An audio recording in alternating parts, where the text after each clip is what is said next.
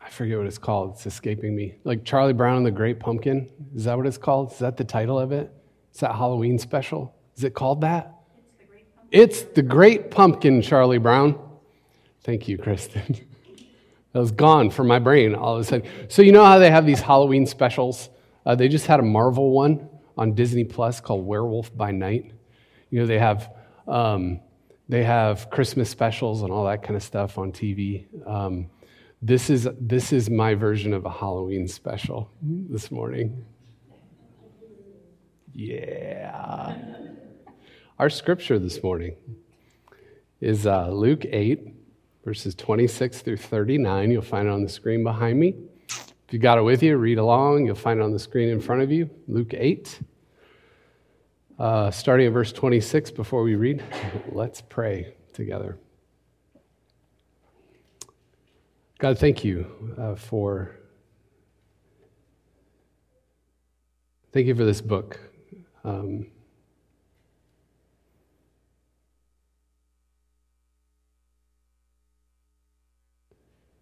For how these stories are just so interesting and fascinating. Sometimes they confuse us, and yet by the presence of your Spirit and the power of your Spirit, you help us to see things. Help us to see things in ourselves. You help us to see things in the world. You call us to something new. You call us to something greater. You call us to something deeper. And it's because of your voice. So we pray that we would hear your voice this morning. Spirit, do whatever it is that you do to make that happen. Prepare us. In Jesus' name, amen. So Jesus is with his disciples, and they sailed to the region of the Gerasenes, which is across the lake from Galilee. When Jesus stepped ashore, he was met by a demon-possessed man from that town. For a long time, this man had not worn clothes or lived in a house, but had lived in the tombs.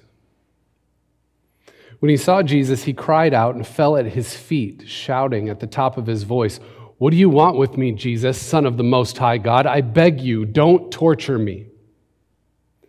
For Jesus had commanded the impure spirit to come out of the man. Many times it had seized him, and though he was chained hand and foot and kept under guard, he had broken his chains and had been driven by the demon into solitary places. Jesus asked him, "What is your name?" "Legion," he replied, because many demons had gone into him. And they begged Jesus repeatedly not to order them to go into the abyss. A large herd of pigs was feeding there on the hillside. The demons begged Jesus to let them go into the pigs, and he gave them permission. When the demons came out of the man, they went into the pigs, and the herd rushed down the steep bank into the lake and was drowned. When those tending the pigs saw what had happened, they ran off and reported this in the town and countryside, and the people went out to see what had happened. When they came to Jesus, they found the man from whom the demons had gone out, sitting at Jesus' feet, dressed and in his right mind, and they were afraid. Those who had seen it told the people how the demon-possessed man had been cured. Then all the people in the region of the Gerasenes asked Jesus to leave them because they were overcome with fear. So he got into the boat and left. The man from whom the demons had gone out begged to go with him, but Jesus sent him away, saying, "Return home. Tell how much God has done for you." So the man went away and told all over town how much Jesus had done for him. We'll go that far.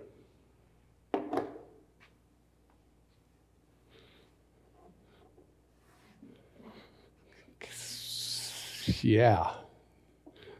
Weird story, anyone? So it's October 30, which means that tomorrow is one of the weirdest, most fascinating, and yet also really fun holidays of the year. It is tomorrow, Halloween. Does anybody have trick-or-treating plans? Anyone? Anyone going to go trick-or-treating? Yeah? How about costumes? Do you have your costumes picked out? Does anyone, it's okay for adults to wear costumes too. I see lots of kids raising their hands. Anybody want to share what costume they're going to wear? Anyone want to share?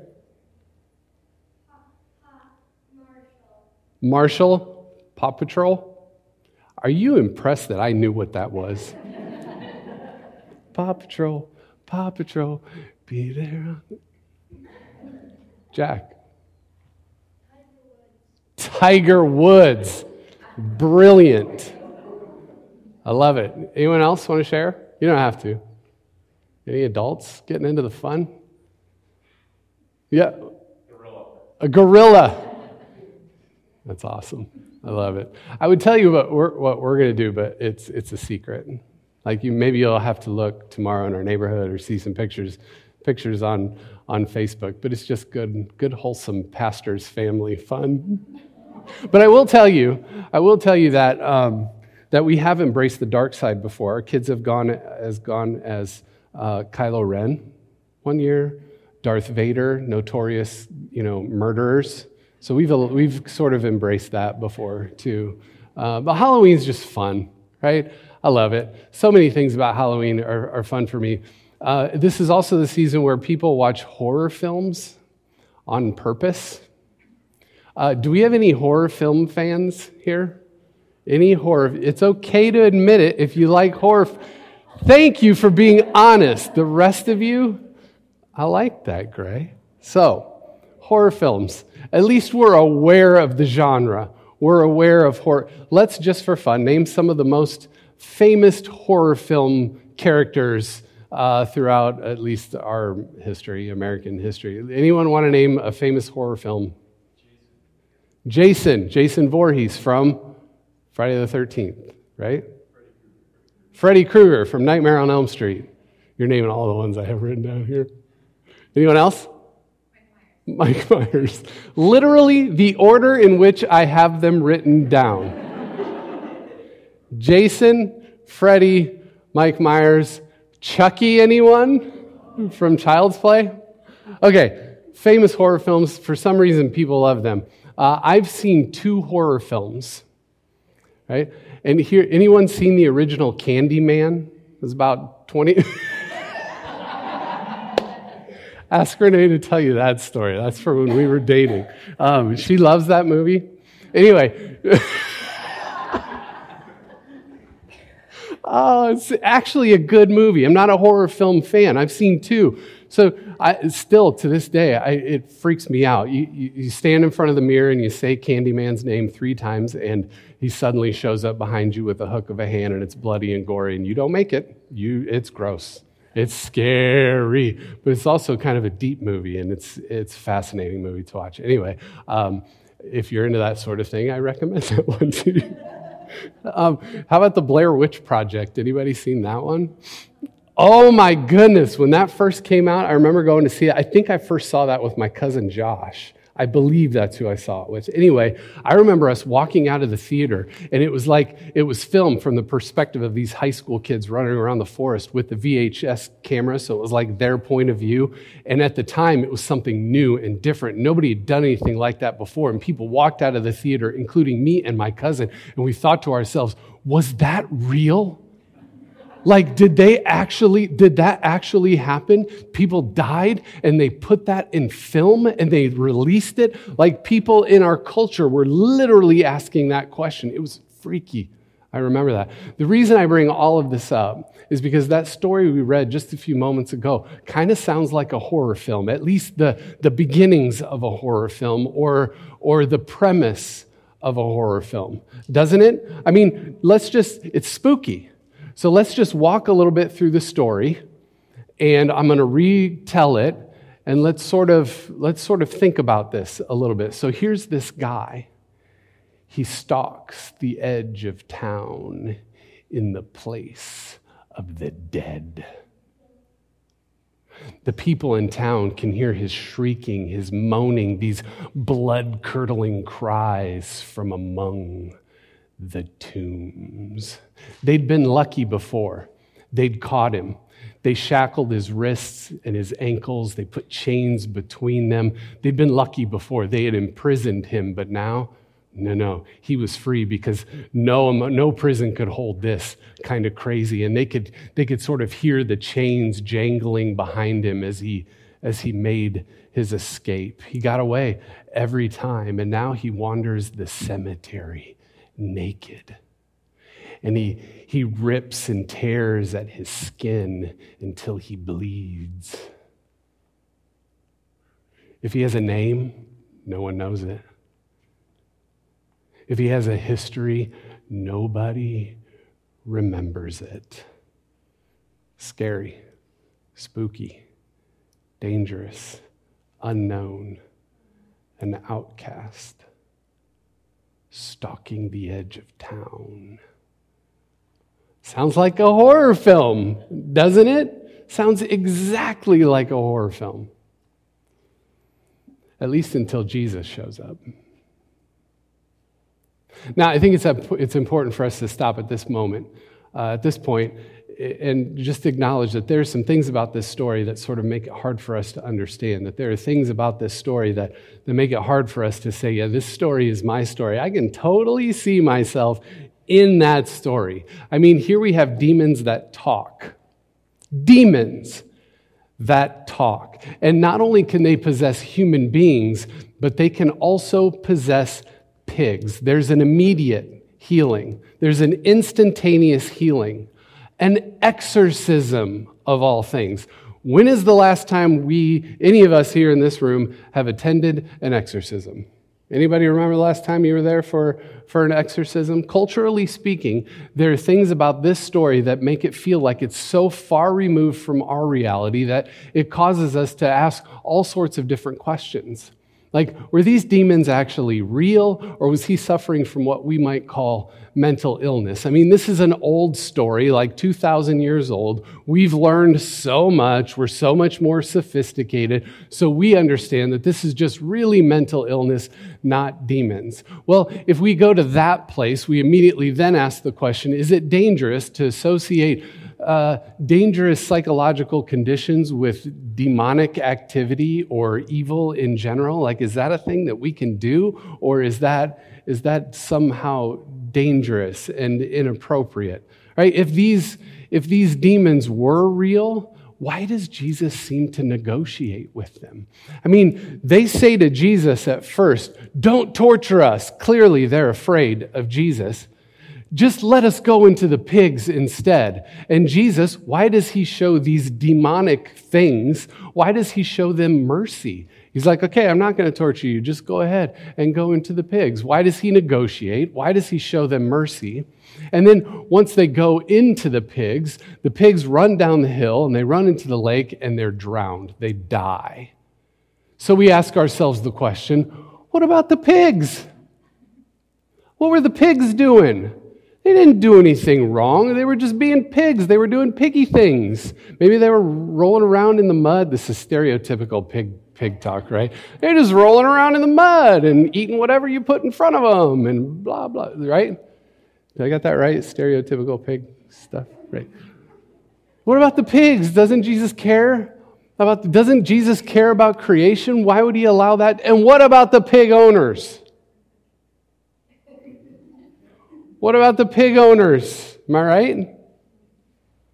They just watched their entire livelihood run down a hill and die in a lake. Doesn't Jesus care about them? How are they going to make ends meet? How are these people going to survive? Maybe Jesus doesn't care about the pigs because they're unclean. They're not very clean. All those questions are good questions.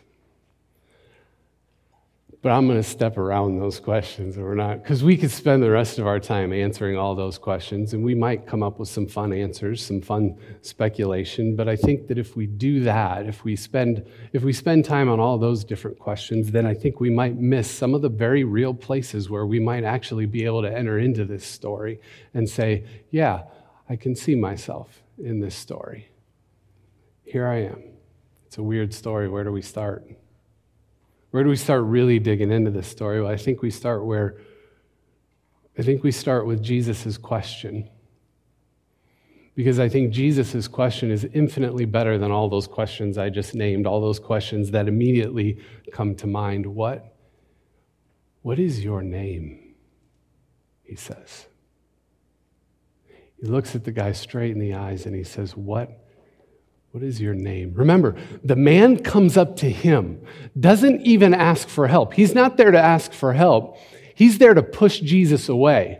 He's there to maybe even scare Jesus away. I imagine the man's approach as being ferocious and wild. Maybe he's growling and foaming at the mouth. We're not sure, but it's ferocious and it's wild. And yet, despite the ugliness before him, Jesus looks at this man with compassion and love in his eyes, and he asks him the question,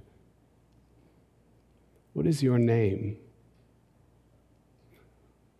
Who are you really? What is your name? It's almost as if Jesus is trying to recall this man to himself. It's like Jesus is trying to recall this man and help him get in touch with his humanity. Here he is acting like an animal. He's recalling the man to his humanity. What a loving question that is. What is your name? I see all this other stuff that the world sees as intimidating and scary and gross. I see all of that.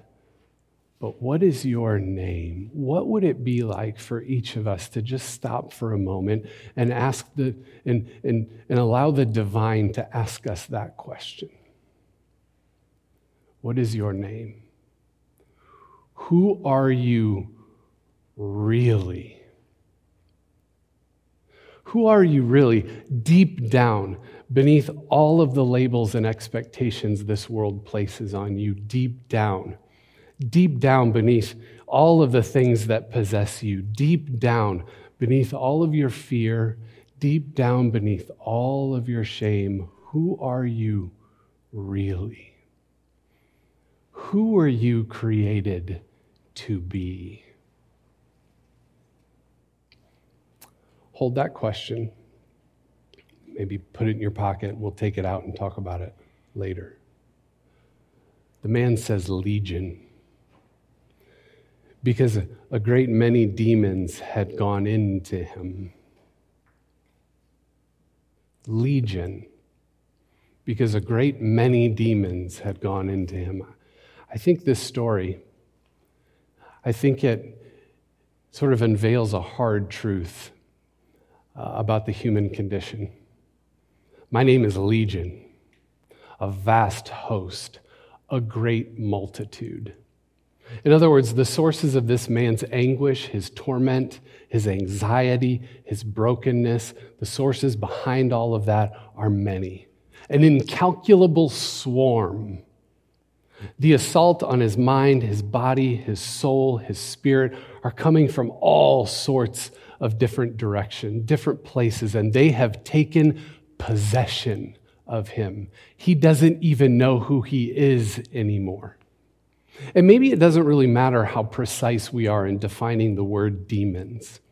Maybe it doesn't matter what kind of language we use, whether it's theological or psychological or anthropological or any other sort of language, other than to say that they're anything that takes away this man's dignity, anything that strips away his ability to act on his own behalf. It's anything that sort of keeps him isolated inside of himself, away from community, away from God, and away from other people. Here's the thing. Here's what I think. I think the truth is that we all wrestle with legion. We all wrestle with legion. We're all vulnerable to forces outside of ourselves that want to possess us, that want to take away our identity and separate us from God and other people. Think about it. Some of us suffer from things like depression and anxiety. Some of us are addicted to all sorts of different things: wealth, sex, alcohol, how we look. Some of us are slaves to these little pocket computers that we carry around with us everywhere we go, slaves to social media, slaves to the internet. We're caught up in things like dishonesty. We can't even tell the truth to ourselves, much less the people who are around us. We're obsessed with our need to always be right, to always have certainty, to always have the right answers, obsessed with our own righteousness, our own goodness, because if we're good, then we can label other people as bad. Some of us carry around with us all sorts of traumatic memories, and we just don't know what to do with them. There are many in this world who suffer under things outside of themselves called systemic injustice. Right? Many of us in this world for whom their skin color, their gender, their sexuality seem to be tractor beams for other people's hatred. People in this world who know they aren't welcome and they aren't affirmed, even though they're told all are welcome here. And all of us are infected with whatever it was that made Paul write these words: what I want to do, I do not do, but what I hate, that's the thing I do. What I want to do, I do not do, but what I hate, I do. Legion. Oh, gosh. It's an incalculable swarm. It's anything that tries to possess us and keep us dead inside when God wants us fully alive. Legion. It's anything that tries to take away our true identity and keep us isolated from God and other people. If that's what legion really is, then this isn't some ancient, weird, little spooky story written 2,000 years ago that doesn't mean anything today. If that's what legion really means, then this is your story. This is my story. If that's what legion is, then this is the story of humanity.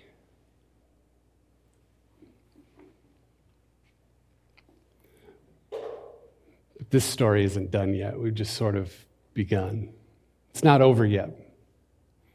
And if this story that we're reading this morning isn't over yet, then maybe my story isn't over, and maybe your story isn't over, and maybe the story of humanity isn't over yet, because this story also reveals to us where we get our freedom. When the man approaches Jesus, he cried out and fell at the feet of Jesus. When the townspeople come, they rush in to try to figure out what all the fuss is about. Where do they find him? They find the man from whom the demons had gone out at the feet of Jesus, dressed and in his right mind. Story tells us 2 times he's at the feet of Jesus. Repetition is on purpose. He's at the feet of Jesus. Freedom. We might even call it healing, or we'll go one step further, salvation. Freedom, salvation, healing. Those words in the Greek are sort of interchangeable. Freedom, healing, we might even say salvation, are at the feet of Jesus. Freedom, healing, salvation is in the surrendering of oneself to Jesus. Because Jesus is the one who has the power and authority to free us from all that possesses us. Why? Because all of those things that seek to possess us, they fear Jesus. beg him to leave them alone, can't stand to be in the same room as Jesus. They fear the ways of Jesus: love, mercy, healing, forgiveness, grace. They fear all of those things because that kind of vulnerability strips them of their power. Because you place all of those things that seek to possess us next to Jesus and his ways: love, grace, healing, forgiveness. It exposes those things for what they really are: evil, and they don't belong, and they know it, so they fear it, and they want to leave. It strips them from all of their power. Freedom is in surrendering to Jesus. Now, I am fully aware that that's the Sunday school answer. Oh, the answer is Jesus. It's Jesus. Fully aware of that. It doesn't make it any less true, and it doesn't make it easy, and it doesn't negate the fact that this is really, really hard. This is really, really difficult. Difficult, I think, for two reasons. There must be more. But first, sometimes we do experience instantaneous healing. It's like a rush of, oh my goodness, that thing that I've been struggling with is gone, and now I have some newness living inside of me. Sometimes we experience instantaneous healing, but more often than not, the healing we seek, the freedom we desire, comes after a long period of time and takes a lot of hard work and movement on our part. Surrendering at the feet of Jesus, that's not easy. What does surrendering at the feet of Jesus look like for you? What does it look like? Maybe it takes other people in your life, a community of people. Maybe it takes a therapist to help you work through. What does surrendering at the feet of Jesus look like for you? What are the next steps for you? What is the next movement for you? If that's where freedom is found, if that's where salvation in the here and now, the present, is found, what's the next step? It's hard. Second reason I think this is difficult is because we live in this sort of like weird in-between time. It's this weird in-between time, and the scriptures talk about this, theologians talk about this as the already but not yet. Vague and weird way to talk about this. But the scripture tells us that Jesus has defeated death. Jesus has the power of resurrection and new life. The scriptures tell us that Jesus has the power over demons and over evil and over all the things that seek to possess us and separate us from God and other people. The scriptures tell us that God is making all things new, but the scriptures also tell us that God's not done yet. We're not there yet. The struggle is real. But that doesn't mean that this story isn't true. It doesn't mean that it can't be true for you, that it can't be true for me, and that it can't be true for the rest of the world. In fact, I think this story can serve to give us hope. To give us hope that salvation can come here and now, that healing and freedom can come here and now in the present. A hope that is grounded in what Jesus has already accomplished and what will accomplish in the future. I mean, we can surrender to Jesus and his ways, but here's the thing. We don't have to. We don't have to.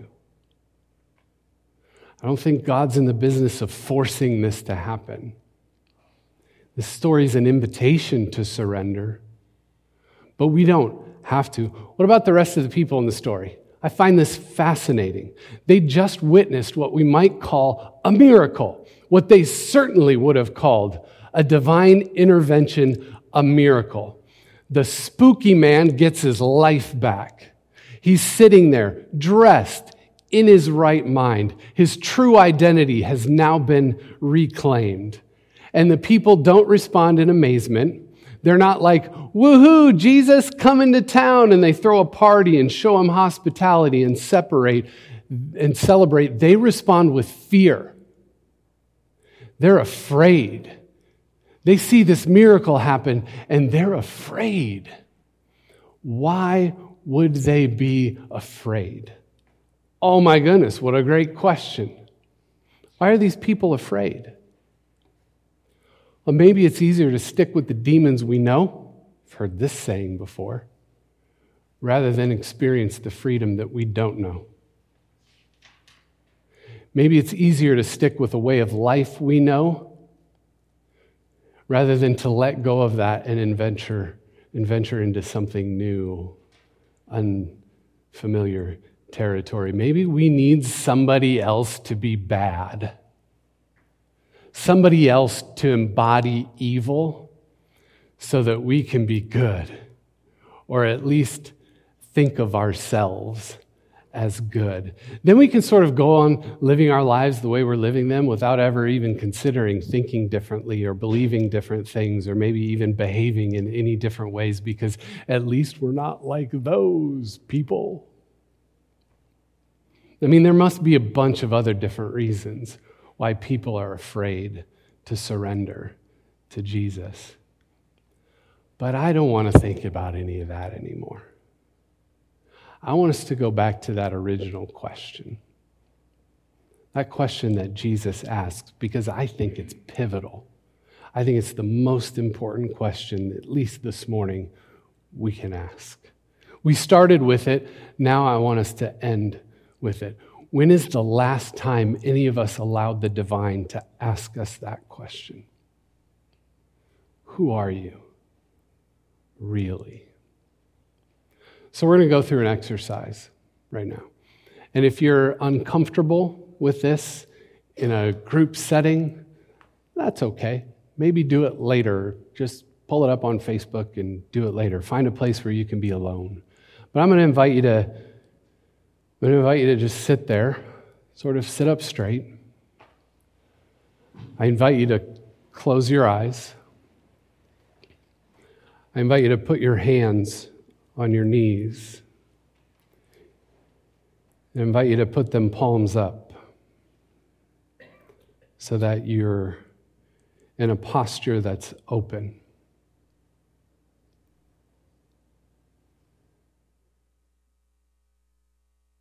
So now that your eyes are closed, I'd like you to just listen to the silence.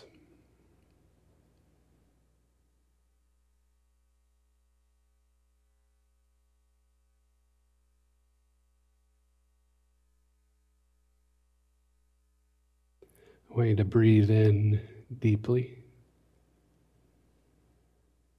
then breathe out.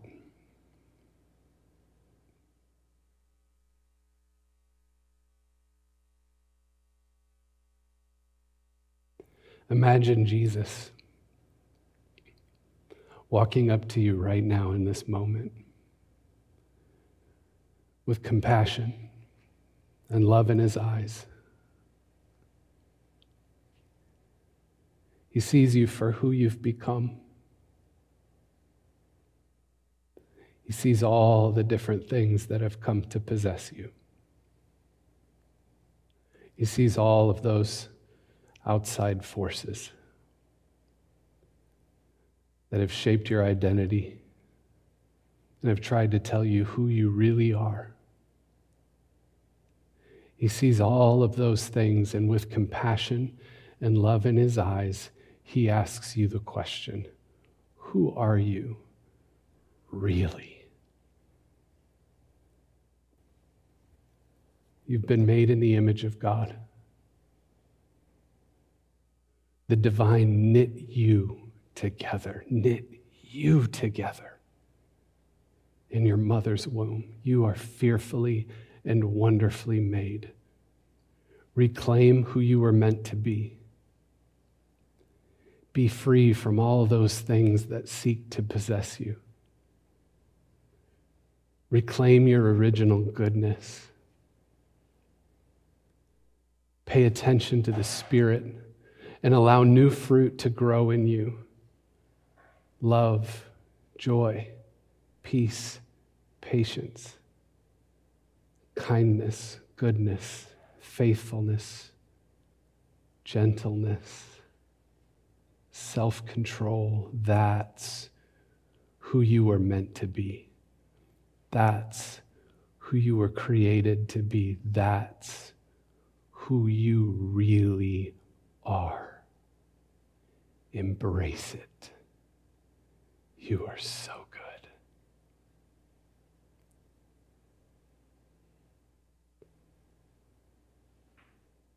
I like how the story ends.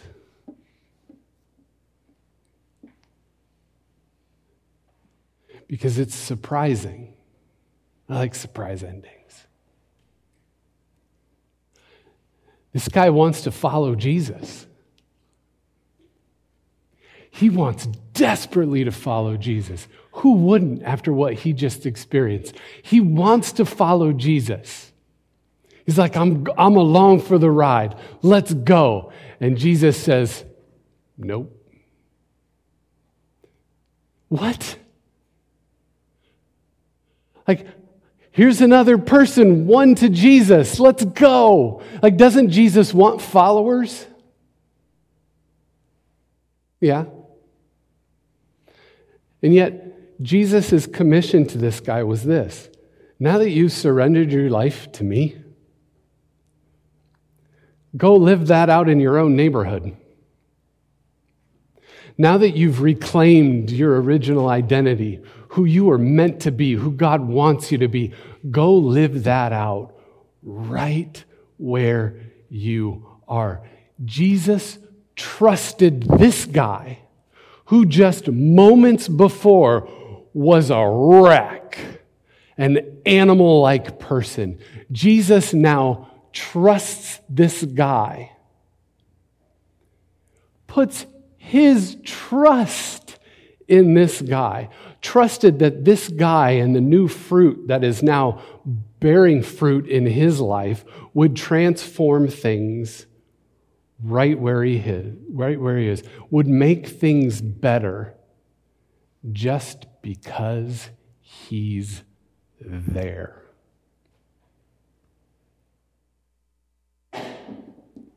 Well, you know, maybe we could do the same thing. Maybe we as a community, maybe we could do that too. Let's pray.